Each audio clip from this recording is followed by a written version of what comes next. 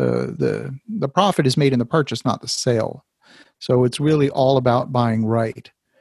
It's time for the Creative Real Estate Podcast, your source for out-of-the-box real estate investing strategies, brought to you by ecospace.com. Now, here's your hosts, Adam and Jason.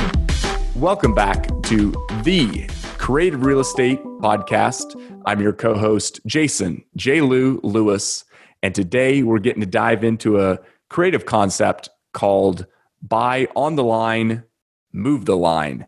It's a strategy on how creating deals is a better approach than hunting for deals. And today's guest that's going to be speaking about that is Mr. Victor Menasce. And his background in the real estate world is he is a real estate developer in multiple cities and also the host of a real estate podcast called the Espresso Podcast and author of the book Magnetic Capital. We'd like to welcome Mr. Victor Menasce on today. Great to be here.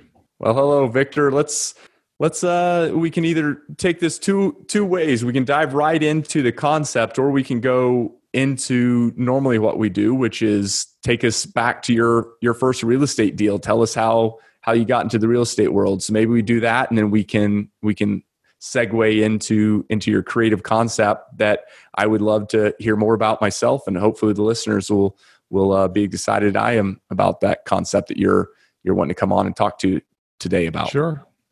Well, thanks for having me. And my path into real estate investing was definitely not your typical career path. I started out my career as a microprocessor developer, so in the high-tech industry, and I have microprocessors in all kinds of different applications all over the world. If you made a phone call in North America anytime after 1992, about 52% of the phone calls in North America were processed by a chip that I designed.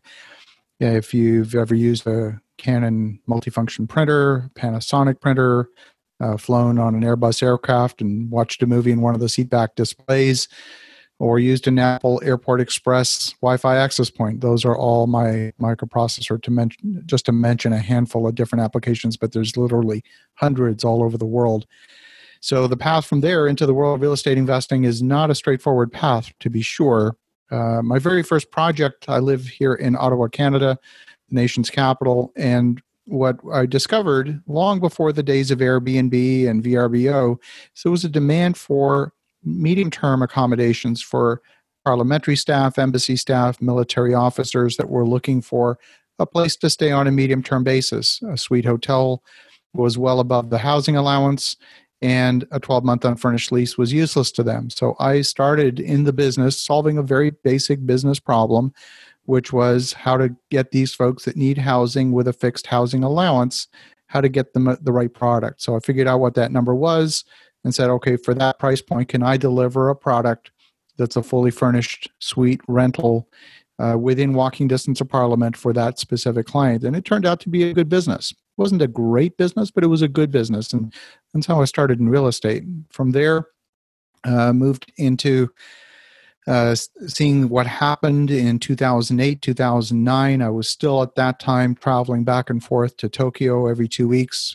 building a new cellular network there, and decided to quit my job as VP of engineering and move directly into the world of real estate investing full time.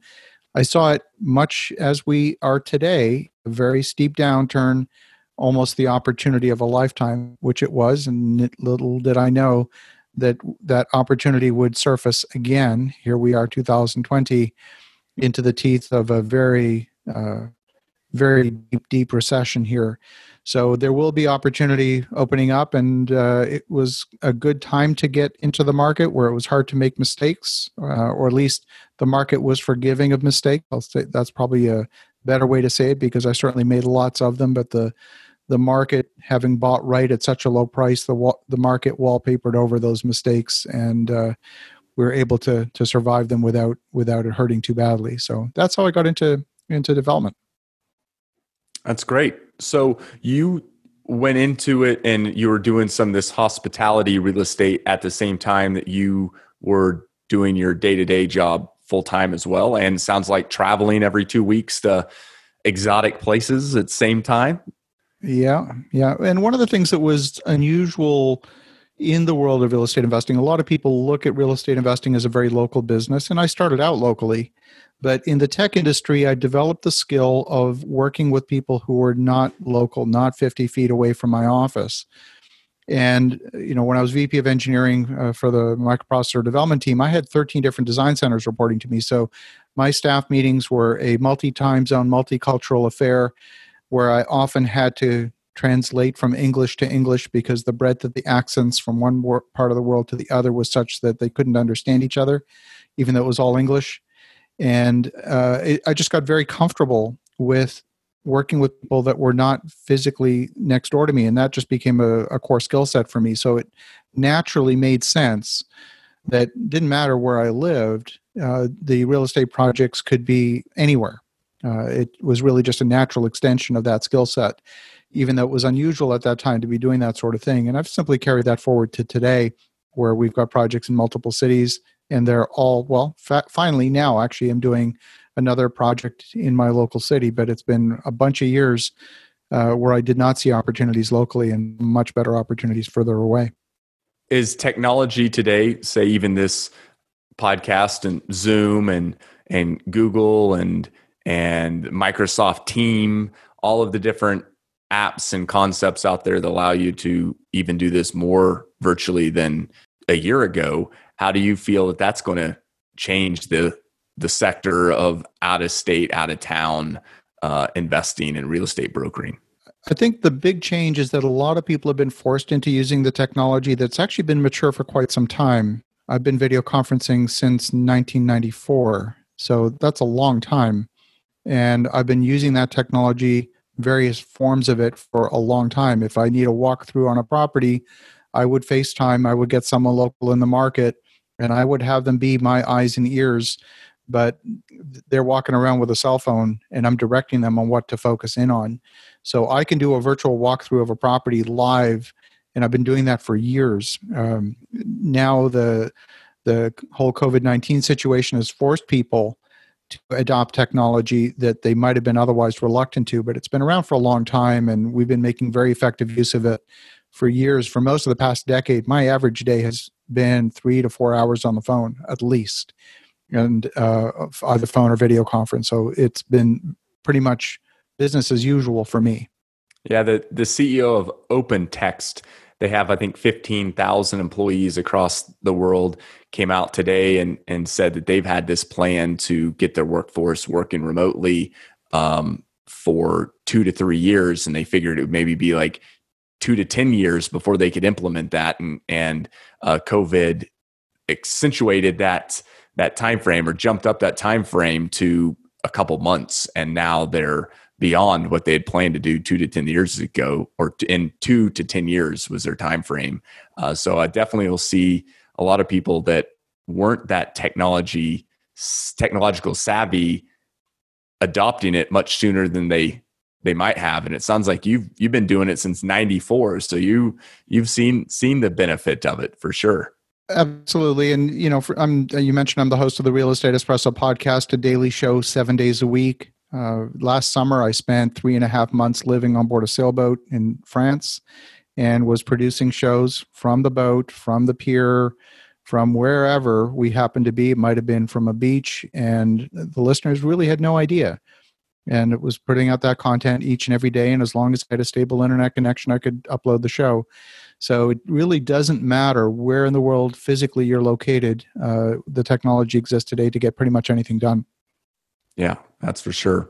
Well, let's take us into the topic that we wanted to cover today, which is, the concept of you're finding them versus hunting them. What I've found is that in the world of investing, and everyone knows this to be true, if you have multiple offers on a property, it becomes an auction, and the price is going to get bid up much more than if there's just a single offer, or better still, no offers.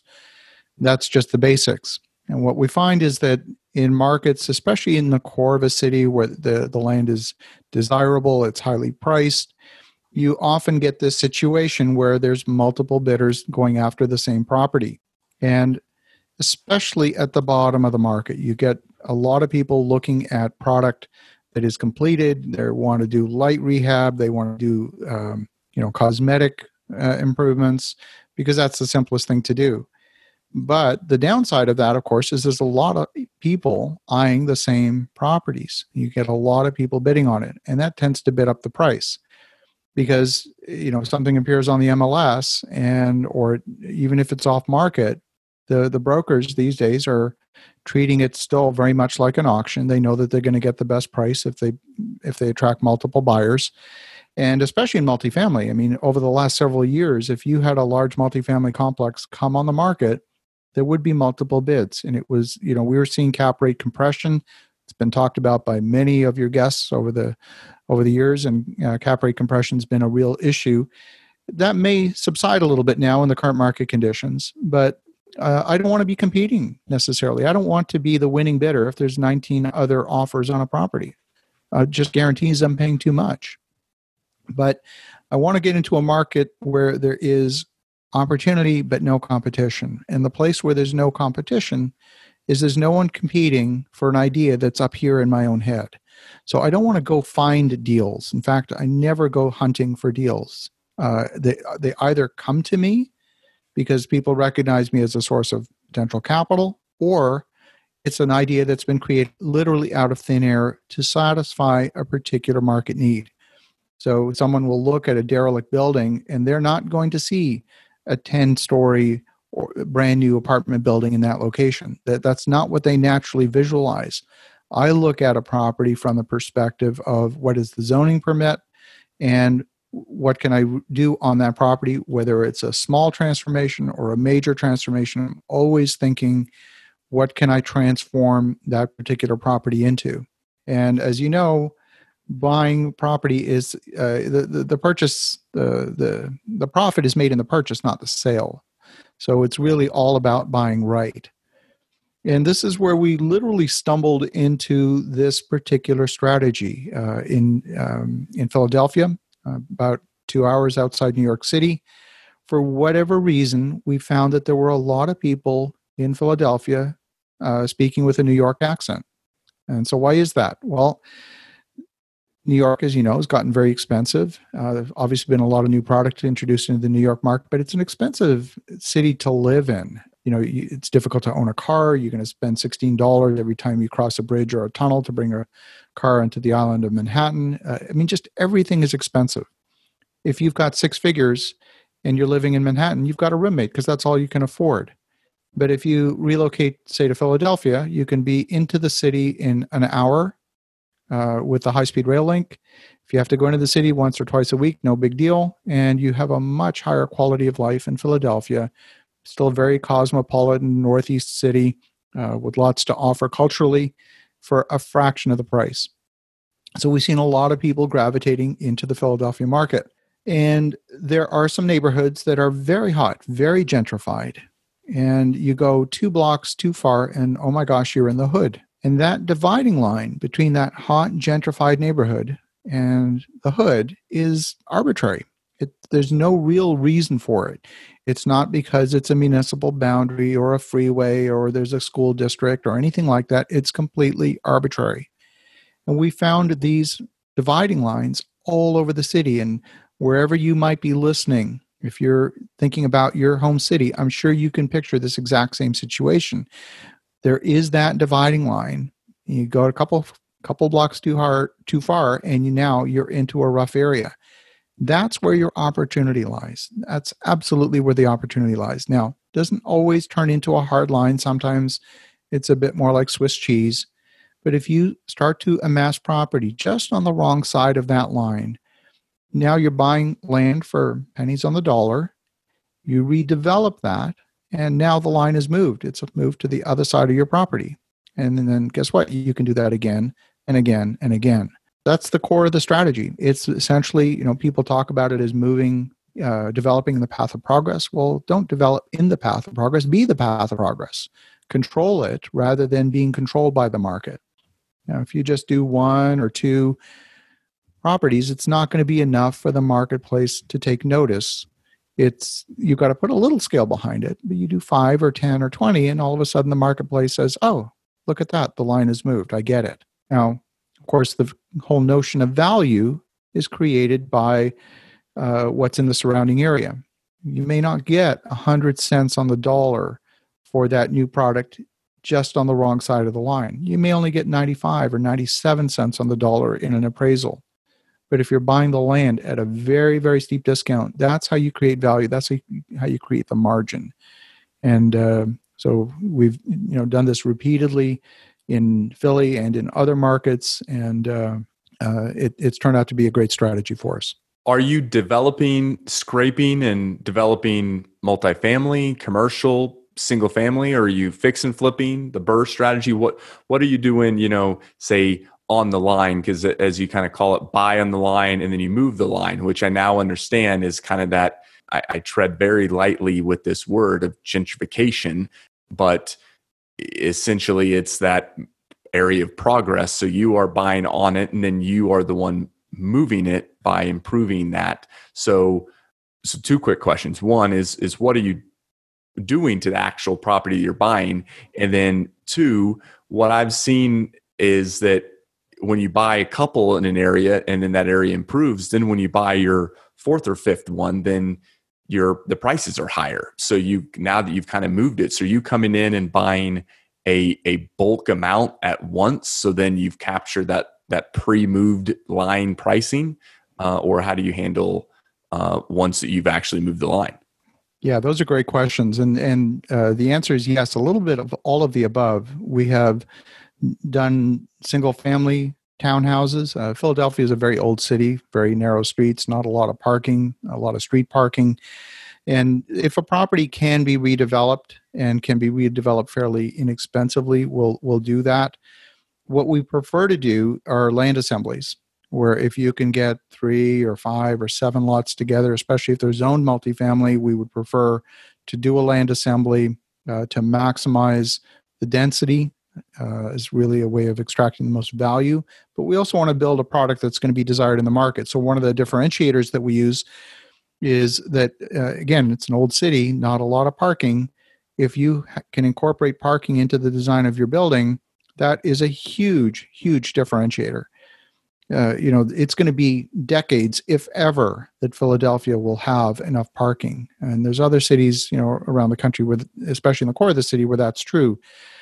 So, we've often built ground level structured parking. The city raised the height restriction for many of the buildings. So we were able to, they raised the height restriction without increasing the density. So we were able to build higher.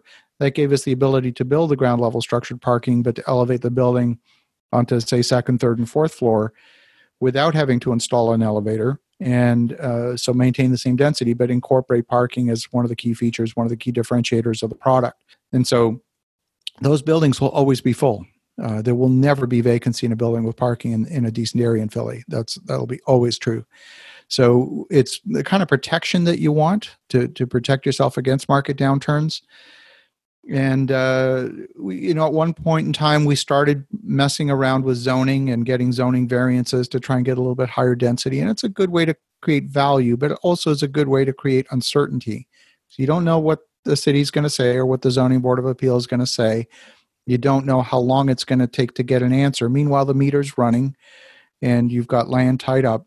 So we've really backed off of that and decided to stay within the envelope of what can be built by right within the approved zoning.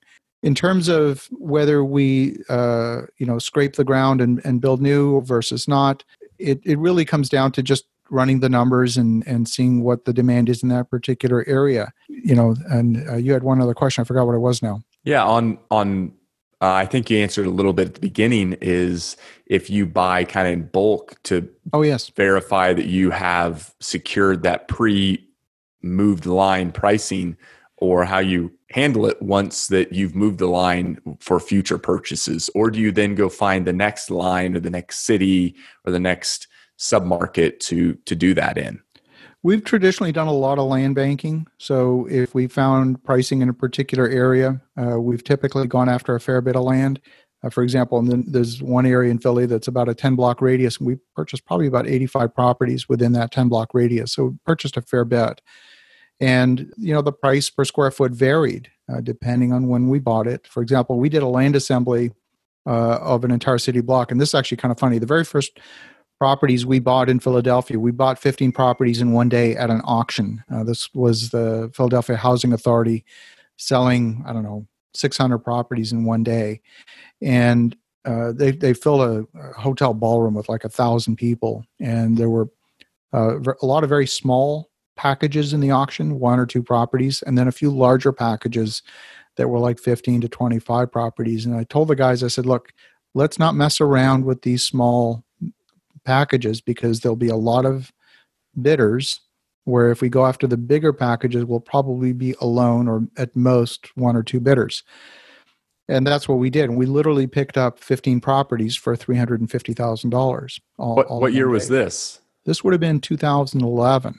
Okay. That's how we started in the Philly market, was with that one initial purchase of 15 properties. And as part of that initial package, there were 4 properties on a street on the 1700 block of Ingersoll Street. And this was a really rough street. There was mostly condemned buildings. It was narrow. It just had nothing appealing about it at all. And we said, so we assigned a nominal value to those 4 properties. We said, we'll just value them at $6,000 a piece, like basically nothing. And we'll sell them for whatever we can get for them and move on. And then we thought about it some more and said, well, wait a minute. What if we went the other way? What if we could assemble like the whole block? Would that be worth doing? Because if they were really worth nothing, if these 4 properties were worth nothing, maybe there were a whole bunch more properties that were worth nothing as well. Put them together and it might be worth something. So that's what we did. Over the span of about 5 years, we assembled an entire city block. It took a while.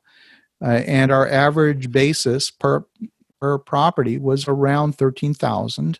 The very last 1 or 2 properties that we purchased, we paid too much for. We probably paid, $35,000 or $38,000 for these lots, and they're small and narrow. Well, fast forward to today, each one of those lots would sell for $100,000 easily, and we redeveloped that entire block simply by doing land assembly. So that turned out to be a very, very good strategy by taking things that really nobody wanted. See, land is interesting. There's 2 ways to make money with land. You can go into a farmer's field and you can carve it up into building lots. So you're either carving it up into something that and selling it off in pieces of higher value, or you're putting it back together. And if you're in a dense urban environment and you want to put the land back together, now you create developable land that's of much higher value, because when you put in the current zoning rules and setbacks and all of that, parking requirements, all of that stuff that is new, that wasn't there when those buildings were built originally, you have a lot of constraints. So you need more land to develop today than you might have 50 years ago to build, the equivalent product. And so when you do that, you create these much better opportunities simply by doing land assemblies. You don't even have to build the property yourself. If you want, you can specialize and be just a land developer and focus on doing land assemblies, get 3, 4, 5, 6 lots together, and then package that up and sell it, maybe either entitled or not entitled, sell it to another developer who wants to take it vertical. There's a lot of people that all they do is just land development, and they just do land assemblies, and it's a great strategy in a dense urban area. Yeah, it's been the case for a few guys out here in Denver over the last 8 years that have not wanted to do any of the risk of the development of themselves, and they're more churn and burn guys that just love the hunt. That once the chase is done, they don't want to do any more of the work. They want to go on and hunt the next thing. So They took advantage of that concept, and they essentially assembled land and were the experts at zoning. They knew every MS3, MX3, MS2, MX2, MS5. They knew every one of them out here in Denver, and they just went and hunted down those different animals. Each animal was a different zoning, and they knew everything about those certain assets, and they took advantage of it, and they made a ton of money. But also the developers that bought from them made a ton of money, because they knew when they were buying one of these kind of and they wholesaled them a lot of times. Once they tied them up, they knew that they were getting a great product to take to the finish line, or a great piece of dirt to take to the finish line. So it was a win-win for a lot of guys and gals, during the last 8 years. Now those deals are kind of dried up because everyone has now found out about the value of MX3 zone lots in Denver. So they become very difficult. And I'm guessing that's maybe the case in Philadelphia. If you're saying that lots that you were buying for average of $6,000 now is valued at 100, it's a little more difficult to go assemble a whole city block if you're needing to pay $100K a lot or a door, for those properties. Absolutely. And, we're at a point in time where certainly the strategy has changed in the last 5-6 weeks. I wouldn't necessarily go out and do exactly the same thing that I would have done a year ago. We would be looking today for more distressed opportunities, people that had maybe gone into developing a project and couldn't get it off the ground. So rather than necessarily starting with a blank sheet of paper, I would probably be looking for those places where someone had a development idea and couldn't get it off the ground. So, now they may have some debt on the land. They don't have a path to repaying the loan.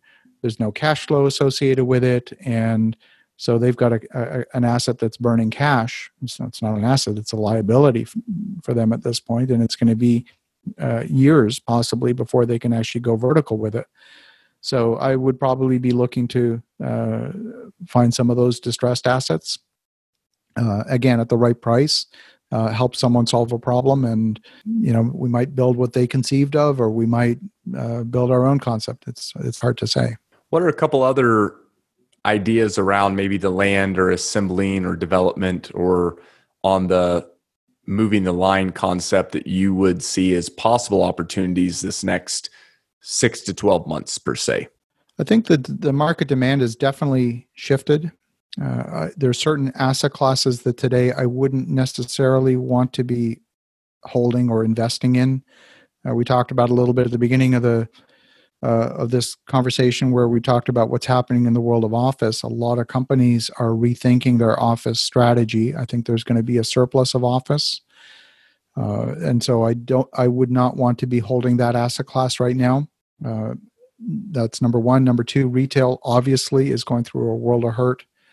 Hospitality, I think, is ultimately going to do okay. We're going to have a couple of really lean years. And as long as those businesses have the cash reserves to survive, it's going to impact their valuations, maybe 5 or 10% over a 20-year IRR calculation, as long as they can survive the short term.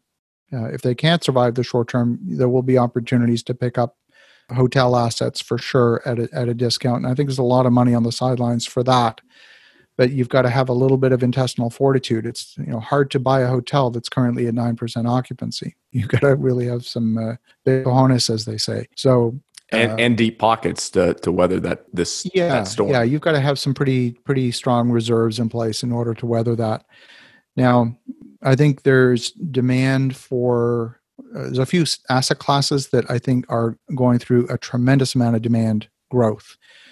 Industrial is probably top of the list. There was a survey, and I forget who did the survey now, so unfortunately I can't give you a reference, but it was a survey of clients that were using online grocers for the first time.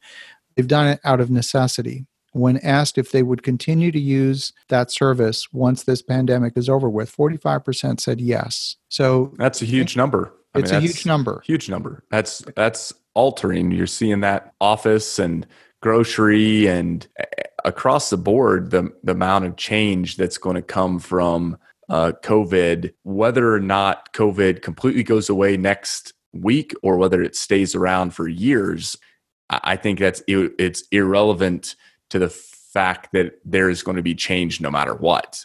Absolutely. This is going to accelerate some trends that were already underway, but now it's like you press fast forward on your podcast and just skip almost to the end of the episode. It's that kind of a sea change that's upon us.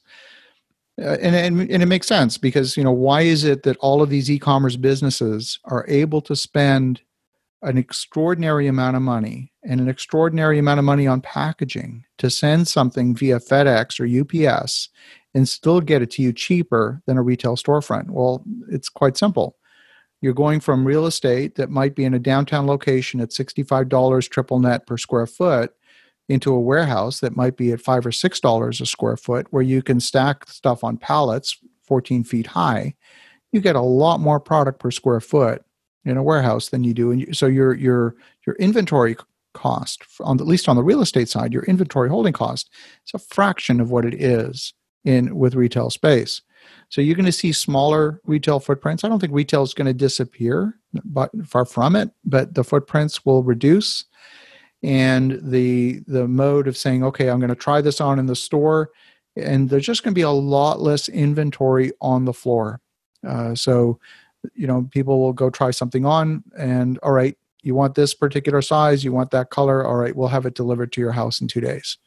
I think there's going to be a lot of that. What that means, though, is in order to keep those lead times down, there's going to have to be a lot more local warehousing than there has been. That's why Amazon's been building these massive fulfillment centers all over the country. The FedEx model, where everything goes into a single hub, eventually does break down. At scale, they managed to scale that concept far beyond what anybody ever imagined, but you can't scale that to the entire economy. So the entire economy does need local fulfillment. It just doesn't scale to ship everything to Louisville, Kentucky or something. It just doesn't work. Yep. Well, let's take a quick break, and then we'll come back with our final five.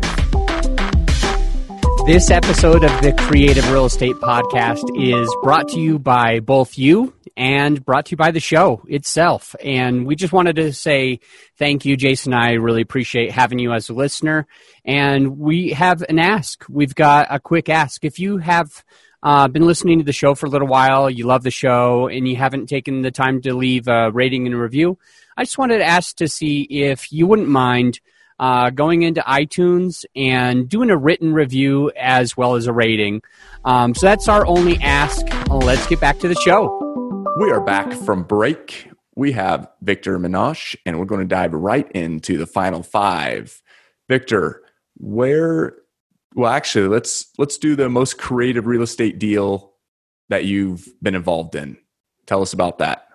Oh my goodness. I guess I have to tell the story of Skylands Park. This is a baseball stadium about an hour outside New York City. It's in about 100 yards from the New Jersey State Fair in the rural part of New Jersey. This was one of these minor league baseball stadiums built in the early 90s at about cost of $11 million, and it went bankrupt a year later with $26 million in debt. I have no idea how they did that. But anyway, the folks who bought it ended up buying it for a decent price. They had the New Jersey Cardinals. They were a farm team for, I guess, the Cardinals. Then there was the Sussex Skyhawks. As another team, they always broke league attendance records. And what happened was it was a husband and wife team that owned it. The husband died. The wife didn't know anybody in baseball. It was bleeding cash.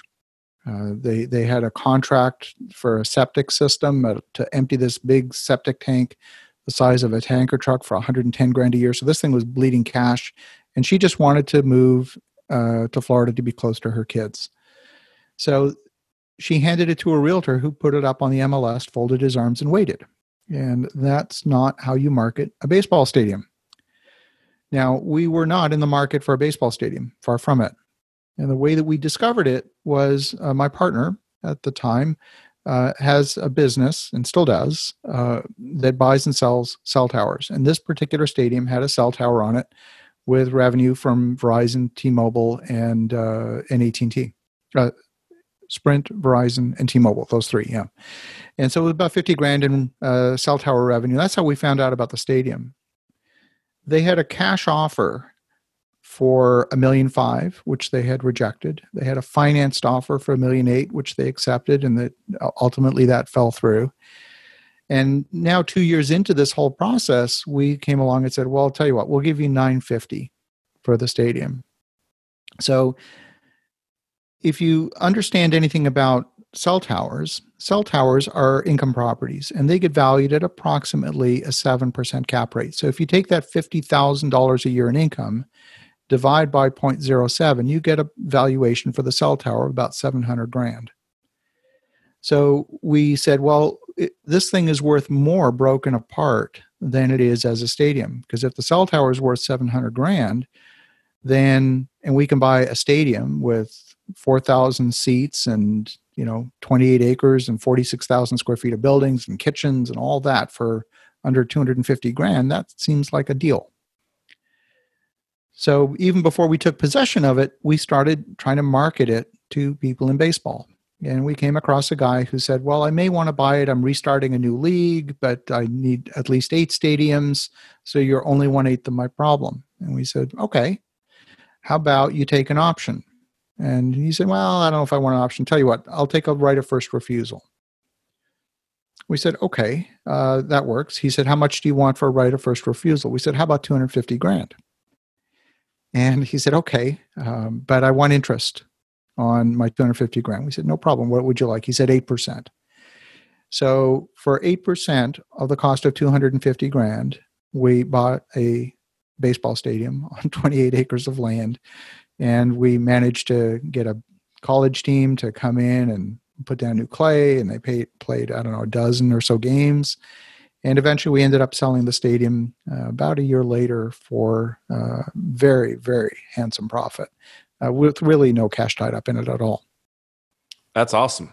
Baseball, cell phones, tossing some popcorn, I'm guessing. So, that's awesome. That's a great deal. That's a very creative story right there. So, well, great. Well, let's dive into where you see the market in 5 years. We've talked about that a little bit before break. And where do you see yourself in 5 years? I think there's some very distinct asset classes that are going to go through a lot of transformation here. So, for example, one area that has been attracting a lot of attention over the last few years is assisted living. There's been a lot of product built, a lot of supplies come into the market. The demand is expected to more than double. So while it's overbuilt in a number of markets today, it is expected that that demand is going to catch up. Now, there's one wrinkle in all of this. People will have a memory of March and April of 2020, where a disproportionate amount of disease and death happened in long-term care homes. And it's overwhelmingly in the big box long-term care homes, whether it's assisted living, nursing homes, which are much higher density, especially the ones that are Medicaid funded. So people are going to be very reluctant to put mom or dad into one of those facilities.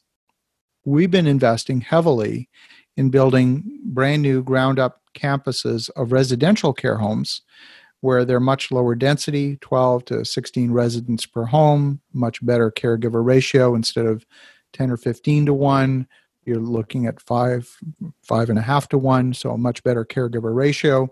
And we're finding that in these smaller facilities, it's much easier to keep any kind of infectious disease, COVID-19 or otherwise, out the front door. So in our portfolio so far, we've had 0 outbreaks, and we think that that is going to be the product that is going to deliver outsized returns as people look to shift out of big box assisted living into the residential care model. Right now, we've got a couple of hundred units under construction, and we expect to ramp that up in the wake of this. Great. Well, what's a book that you like to read or recommend to others? Oh my goodness, there's so many. So one of the things that I do on the podcast is on the first day of every month, we actually have the book of the month.